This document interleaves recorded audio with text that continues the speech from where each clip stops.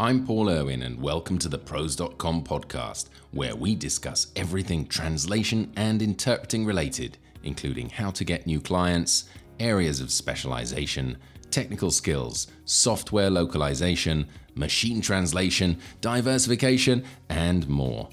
Pros.com, helping freelance translators and interpreters succeed. Hey there, Paul here, and welcome to episode 74 of the Pros.com Translation and Interpreting Podcast. Today I'm talking with Kole Wright. We're going to be talking about getting started in the industry, and we're also going to be talking about artificial intelligence and machine learning, a fascinating subject that's coming up in just a second. First of all, as we come to the end of 2022, I'd like you to just take a moment to think about your plans for 2023 and consider whether those plans include Pros.com membership, because right now we have a very special offer for Pros.com membership. If you'd like to check it out, then head on over to the website, Pros.com, of course, and find out how you might be able to turn $120 into $4,658. If you'd like to find out more about how you might be able to do that, then Pros.com is the place to go. So we've got some amazing membership and training offers for a very limited time only at Pros.com. Okay, well, let's get started with Kole. Kole Wright is an early career freelance translator and interpreter, primarily working from French and German to English. He's a recent graduate in translation and interpreting from the Middlebury Institute of International Studies at Monterey, and a newly ATA certified translator for French to English. Kole is a science and technology specialist with a strong interest in AI and the ways it will impact those just starting out in the industry today before their careers are through. Kole, welcome to the show. Hello. How are you doing? I'm fantastic. Excellent. Well, I'm really looking forward to talking to you, Kole, because I know you've got a unique perspective on what it's like to get started in this industry, because you yourself have started fairly recently. So talk us through a little bit about your career to this to date and what you've studied and everything else, please, Kole. All right. So I think like many of us in the industry, I got my start as just a language nerd. I followed that passion to a degree at Kansas State University in French and German, which are my two source languages now. Excellent. And I just majored in the language specifically. No extra specialization, no idea about translation yet. I spent time in France and Germany, and I was aiming towards just continuing in academia, becoming a linguistics professor of some type. Okay. Yep. And eventually I pivoted to translation and interpretation because it seemed a little bit more secure, and also it's more practical. You can get in there and use the language rather than just sort of abstracting. All right. Well, take us through. Take us through the timeline then. So when did you graduate? So I graduated from that in 2020. Okay. And then I did a 2-year master's degree at the Middlebury Institute in Monterey, California. And that's where I studied translation and interpretation for real. Yes. And just started my freelancing basically a few months before graduation this May of this year. Brilliant. So this is sort of something that's been going on for, you've been working in this field now for sort of 6 to 9 months. That's about the time frame. That's about right. Mm-hmm. Excellent. Okay, so yeah, I am really looking forward to hearing your perspective on this. So obviously at Middlebury, you had some great professors, some great colleagues, and is that where you started to find out about how to get work in the field? Yes, absolutely. Anytime the question was asked, like, is there anything else you'd like us to elaborate on? I always was asking about the business aspects, because I find that is absolutely indispensable. Yep. It's sort of a side skill that is hard to teach in a class. You sort of have to ask questions as they come up and develop a sort of generalized skill for it. So Okay. Excellent. having access to those experts and their experience was very indispensable. Now, how did you get your first job or your first couple of jobs, Cole? Well, those actually did come through that program. There's an internship program between the 2 years where I was an intern for an agency based out of Montreal. Yep. And after I finished that, they continued to send me some freelance projects, French to English, every so often. So those were my first ones. And the next I found through prospecting on LinkedIn, for example, just applying to things, and eventually some of them replied back, and some of the people who I've met during that time have gone on to be some of my favorite clients to work with. Okay, excellent. And where are you now in terms of building up a client base?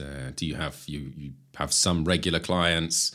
You're still looking for more clients? What sort of position are you in at the moment? Yes, I think everybody's always looking for clients. No matter how established you are, there's some amount of churn there. Totally. Yeah, but I have a couple of clients who I've been working with steadily on a monthly basis, about the same volume every month, and others who have been one-off projects, or it's one project and then 3 months later I get another one. So I'm basically always looking, just in case there's a slow month, but sometimes that backfires and I find myself extremely busy. Yeah. Okay. Well, it sounds to me, Cole, as though you've made quite an electric start. I think you've certainly, made things happen. You've been prospecting on LinkedIn. You've obviously, cultivated, nurtured a number of different contacts. You've asked people the right questions, and I think that's led you to some work. So congratulations for that. What I'm really interested in capturing from you right now is what someone in your position who's been in the industry for 6 months, what you think about it in general, what you think's great about it. Are there any negatives about it? Where do you see your career over the next 10, 20, 30 years? Now, I know that's a really big question. It's kind of several questions in one, but just let's start to talk about that, please. Yeah, absolutely. So the industry is so varied, given its global nature, that it's hard to make any judgments about it. What I can say about my little niche is when it comes to freelancing, of course, everyone loves the absolute freedom of that, but it comes with its drawbacks of, you can be busy to the point where you have to work till midnight for a week to turn in these urgent projects. And it feels like, not having clients is the least of my concerns, but you still know in the back of your head, this could all disappear next month. So that's not my favorite aspect of freelancing, but I feel like it is outweighed by the positives. So I'm happy with this career choice. I think it is the best thing for me as somebody who loves using language, and loves potentially having the freedom to travel more. I think that's something that all of us who are into language love by default. Yeah, absolutely. And you also come into the profession at a very interesting time in terms of technology growth. Okay, so now with all of the technological advances, with AI, with MT, etc., how do you feel about that? How do you think that is going to influence your progress now and in the years ahead? Yeah, so I've thought a lot about this because one way or another, I have to get 50 years out of this industry. So I have to be keeping up with whatever is happening and embracing new technology. So I've been noticing we're kind of hitting a turning point in a few other industries, such as art, where a lot of really important questions are being asked. And I think that we as translators have something to learn from the conversations going on around things like Stable Diffusion, Dolly, Midjourney. And at some point, if you're entering the industry today, you have to confront the myth of progress, which is the idea that, of course, those of us who were born in the 90s or even the 2000s have grown up in a world where for the last 100 years, everything has been pretty steadily improving technologically. Yeah. And it's easy to just assume that this is how things will always go. Things will always improve. But it's not inevitable. Advancement is not inevitable. But I say that with an asterisk. It may be that AI systems cannot improve much more beyond their current form, but we have to act as if they will. And at the same time, we cannot simply believe that they will improve in one way and that way cannot be changed. Yep. We don't know. We don't know, right? We don't know what's going to happen. Right. Like imagine if I was retiring today and instead entering the industry in 1970. I would never have been able to imagine some of the MT applications that we have today. We didn't even have cat tools. Yep.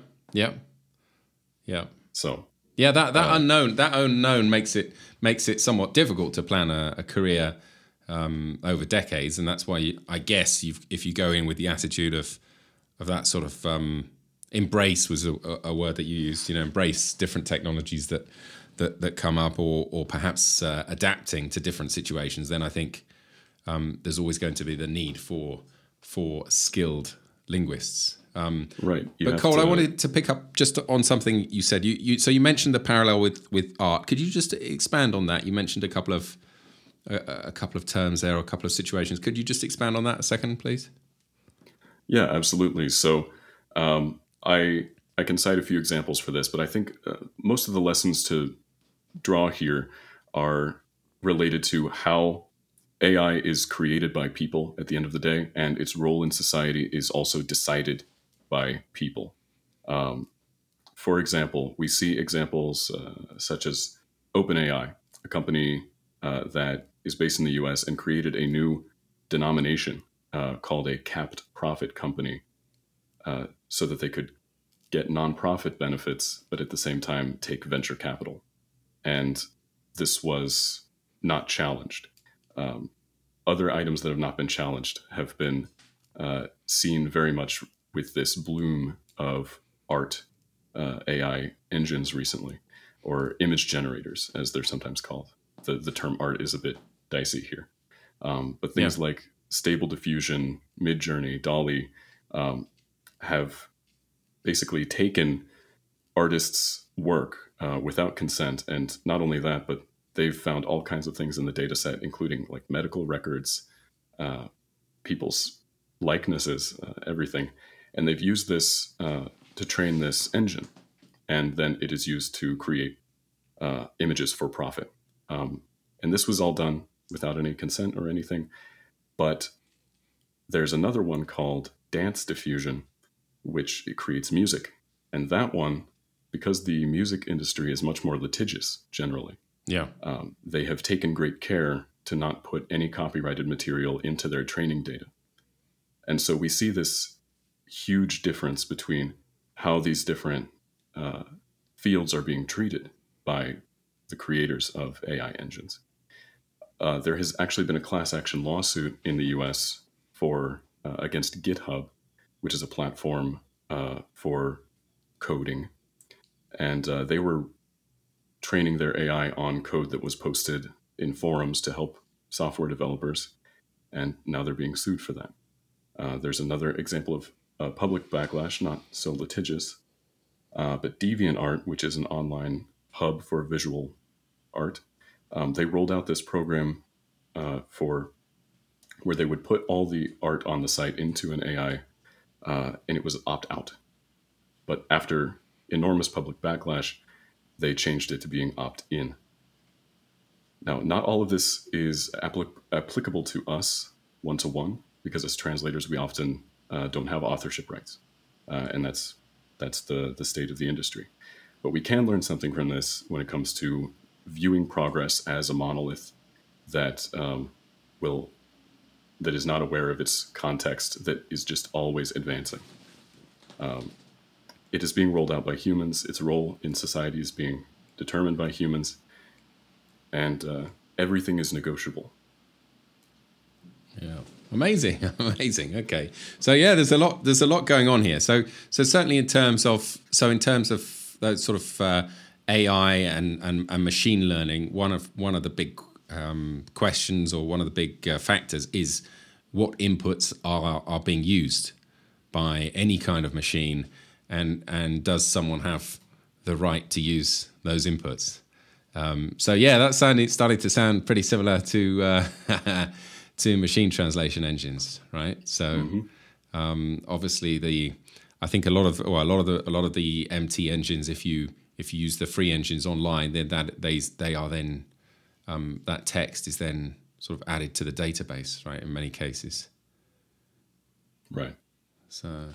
Yeah, interesting. So how do you feel? How do you feel that is going to affect your career, other than to say, okay, well, obviously you don't know the trajectory of this development. I like the fact that you pointed out that we have been accustomed to a certain degree or rate of change or rate of advancement, and that's not necessarily going to continue. I thought that was interesting, and I think that's a very valid point, because it might get to a level where it just kind of stalls for Right. quite some time. And this is something that's been hit by some AIs that write code, is that they've run out of viable training data.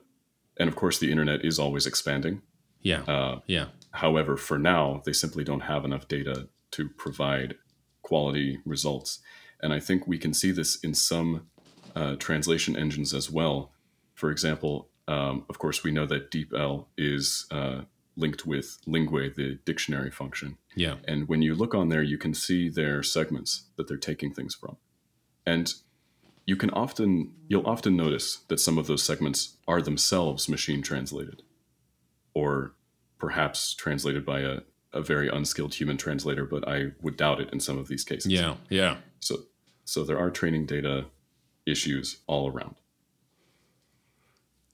Yeah, that's interesting. Okay, so the data going into MT is not, I mean, not necessarily for any one particular provider, but just in general, it's possible that the data is not human generated, but actually machine generated, that is going into going back into an engine, right? Right. Yeah. Yeah, it's a distinct possibility, especially, and the issue will also be run into by smaller languages, especially those with very small written corpora. There simply won't be enough training data to create a viable MT engine. You can see this with some engines that are for minority languages in Africa, Asia.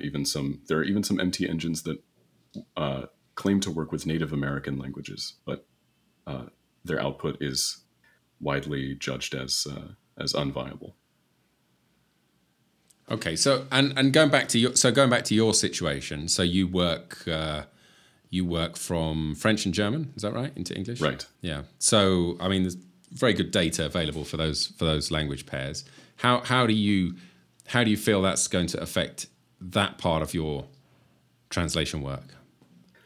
Yeah. So this is where those of us at the beginnings of our careers actually have a little advantage, because we have time to specialize. I think we can, by specializing in very high stakes work like certified translations, legal, medical, marketing texts, a lot of the things that we might be doing already, we can protect ourselves from absolute replacement, which is what a lot of our well-meaning family members seem to think is going to hit us any day. When you are working with a text that has stakes like that attached to it, I think it's hard to imagine somebody would entrust a machine without having it looked at by a human capable of understanding. because and when I say understanding, I mean that in the per se sense, these machines do not understand things. They have patterns Yeah. that they recognize. But there's a very interesting video on YouTube by the channel Computer File, I think, where they trick an image recognition AI in a very interesting way. They take a picture of a TV remote control and they just add like a yellow pixel here, a red one here, to the point where you and I can absolutely see it is a remote control, maybe a little grainy. But suddenly the machine identifies it as a coffee mug. Okay. But you and I Yeah. could see no hint of a coffee mug, not Yeah. in the pattern of the pixels, Yeah. nothing. They do the same thing with a giraffe becoming a cat. And it goes to show that whatever patterns the machines see are not the same ones that we do. And when it comes to language, it's all about understanding the message. Absolutely. Absolutely. Okay. And how do you personally feel about post-editing work, Kole? I think it's definitely not preferable for text with a lot of artistic merit, such as literature. But for other things, it can save you time as long as you have a very keen eye. And also, I think that you need to learn translation the traditional way first. I think if Yep. you get into it using like an MT plugin, for example, I think you're going to be too lenient. You're not going to. You're going to say, okay, yeah, that makes sense. But it's not always about making sense. It's not always about what does it say, but what should it say. And I think in learning translation the traditional way and then maybe applying your skills to post editing with a very sharp eye, you can use that technique. But there are some texts that I still would not even I would not let the machine give me something to work with. Yeah. Because I would have to change it too much, But that could change in 10 years. Yeah. Excellent. Well, Kole, you're obviously a very smart guy, and you've obviously thought a lot about these AI considerations. And it's really interesting to talk to you about it.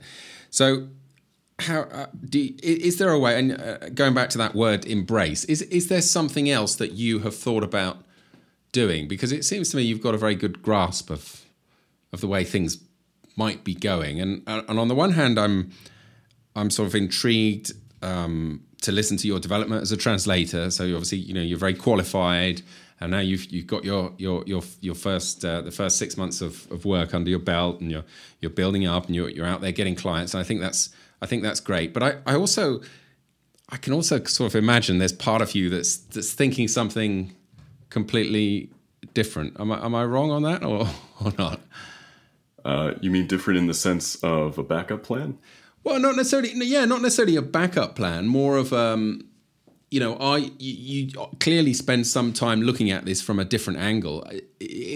Have you thought, for example, that you could, I don't know, work as some kind of consultant in this area, or do you envision, for example, using AI in a certain way, not necessarily as direct as machine translation, but within the languages industry? It's just, you seem to have an interesting take on it. That's why I ask. And I mean, you might not have an answer, but I'm just interested as to whether how much time you put into thinking about this. You've obviously got your career path mapped out, but I also think that AI part of it might be an important component for you. Yeah, absolutely. And as we mentioned earlier, it's almost impossible to imagine exactly how things will go here, whether things will continue to improve at the rate we see now, whether it will be exponentially faster or not. What I can say is I think we who are starting now have to be open to evolving with the industry. And as the industry evolves, it's going to need us. Yeah. Even if in the future there aren't as many places, as many positions for translators, they will still need translation experts. And those of us who are starting now, who have excellent translation skills, who know what these algorithms can and can't do, and who have our whole careers ahead of us to further evolve and specialize, I think yes, we need to be open to uh, to to going with it wherever it goes. Yeah, yeah. I like that. I like that. I like that. Because of course there's a whole bunch of I was going to say job titles, but more like careers, career paths. There's a whole bunch of them that weren't there 20 years ago, right? So I like your use of the term translation expert. So that's kind of a term that yeah, when I've heard of it or even used it before, it means to me, someone who's a very good translator. But actually, as I'm listening to you say it conjures up a different image, which is Of course, I think you need to. I think it would be a significant boon to anybody aiming for this prediction, that they would have those skills. And as we saw recently, in the EU, they evaluated DeepL for legal purposes, and their result was that sometimes it is good enough to fool you, even if, especially if you don't understand the source language. But you have to understand both languages at a very high level to know if you're being fooled or not. And I think we're always going to need expert examiners, no matter what happens, even if AIs can understand in the way that I mentioned earlier, eventually. Even if they get to that point where they can have a sort of consciousness and they can not only recycle previous translations, but think about things like we can, we're still going to need a human expert examiner. Yeah, but it's not. But it's not just in pure language terms. It's also, as you mentioned, in terms of understanding what the machine can and can't do, understanding what a machine would do or AI would do with a certain type of text. It's that kind of level of understanding which I find interesting and makes me think that there is almost another career out there, which is a translation expert, but also, with a very high, let's say a very high ability to carry out translation, to perform translation work, but also someone who has a complete understanding of what's happening on different platforms. I think that strikes me as an area that might be, first of all, very interesting, and second, that there might be some growth there. As you said, people will always need those experts, because these things won't happen automatically all the time. So if you're highly skilled and you understand how the whole sort of ecosystem works, I think that makes for a very, I think that makes that person particularly valuable in the market. So. Right. And maybe this won't happen. Maybe there will be some sort of asymptote when it comes to the improvement rate. And maybe, statistical models of AI came before these neural models, but maybe there's not another one after the neural models. They're inspired by our brains. I wonder if we have another source of inspiration. Maybe things won't keep getting better at this rate. And in that case, I'm sure we would all love to just keep translating, typing away for the next 50 years. Yeah. But if that's not the case, then I think we need to be ready for it. Very good. Very good. Kole, I think I need to give you some kind of prize. You're definitely the first person to use the word asymptote on this on this podcast. Yeah. God, that takes me back to maths class. That's been a while. Yeah. No, brilliant. All right. Well, very, very interesting. Kole, there was just one other topic, which is very different, that I wanted to discuss with you, which is that you're obviously based in the US. You live in the US, you're from the US, and you translate into English from French and German, right? Is that correct? Mm-hmm. So how do you go about, what's the market like in terms of into English and into French and into German, and how does your location affect how you personally look for into English clients? Right. So it's obviously not optimal for me to still be here, and I would love to move to Europe in the future. But for the short term, it's not in the cards for me for right now, maybe in a few years. Yep. So in this interim period, I'm basically prospecting for clients as well as I can from over here. And a lot of that has to do with inserting myself into online spaces, hanging out in forums, making friends over there. Just sort of being a very online individual already helps me with this. I think I'm pretty comfortable just hanging out on the computer a lot. But I've managed to find some pretty lucrative online spaces, and always making contacts within the industry in the other country is always helpful. I have a couple of contacts I know in France and Germany who sometimes, just like people contact me saying, "Oh, you're a French translator. Can you translate this into French, please?" I send it, I refer it. And the same thing happens over there. People hear they're an English translator. They send them something. So just sort of, you can be present in spaces without being in person sometimes. Of course, it's better to be there in person, of course. But one of the very few good things to come out of the pandemic, I suppose, was the bloom in online networks that you can make use of. So you feel very comfortable networking online. You feel comfortable making new contacts and friends, and that's led you to this type of sort of arrangement where you help each other out, basically. Yeah, essentially.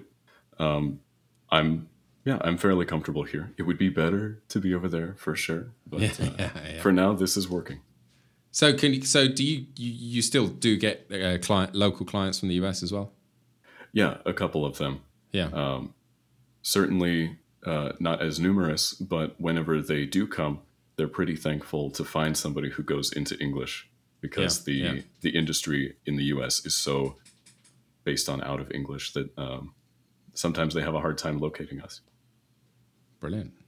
And so you're going into different online platforms and networking. Do you do anything anything specific on social media? Do you have your own website?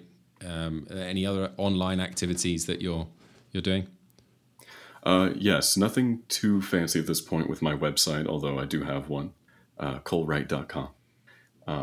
But I worked with a graphic designer recently to work on my online presence, to give me some. She created a logo for me, which is very useful.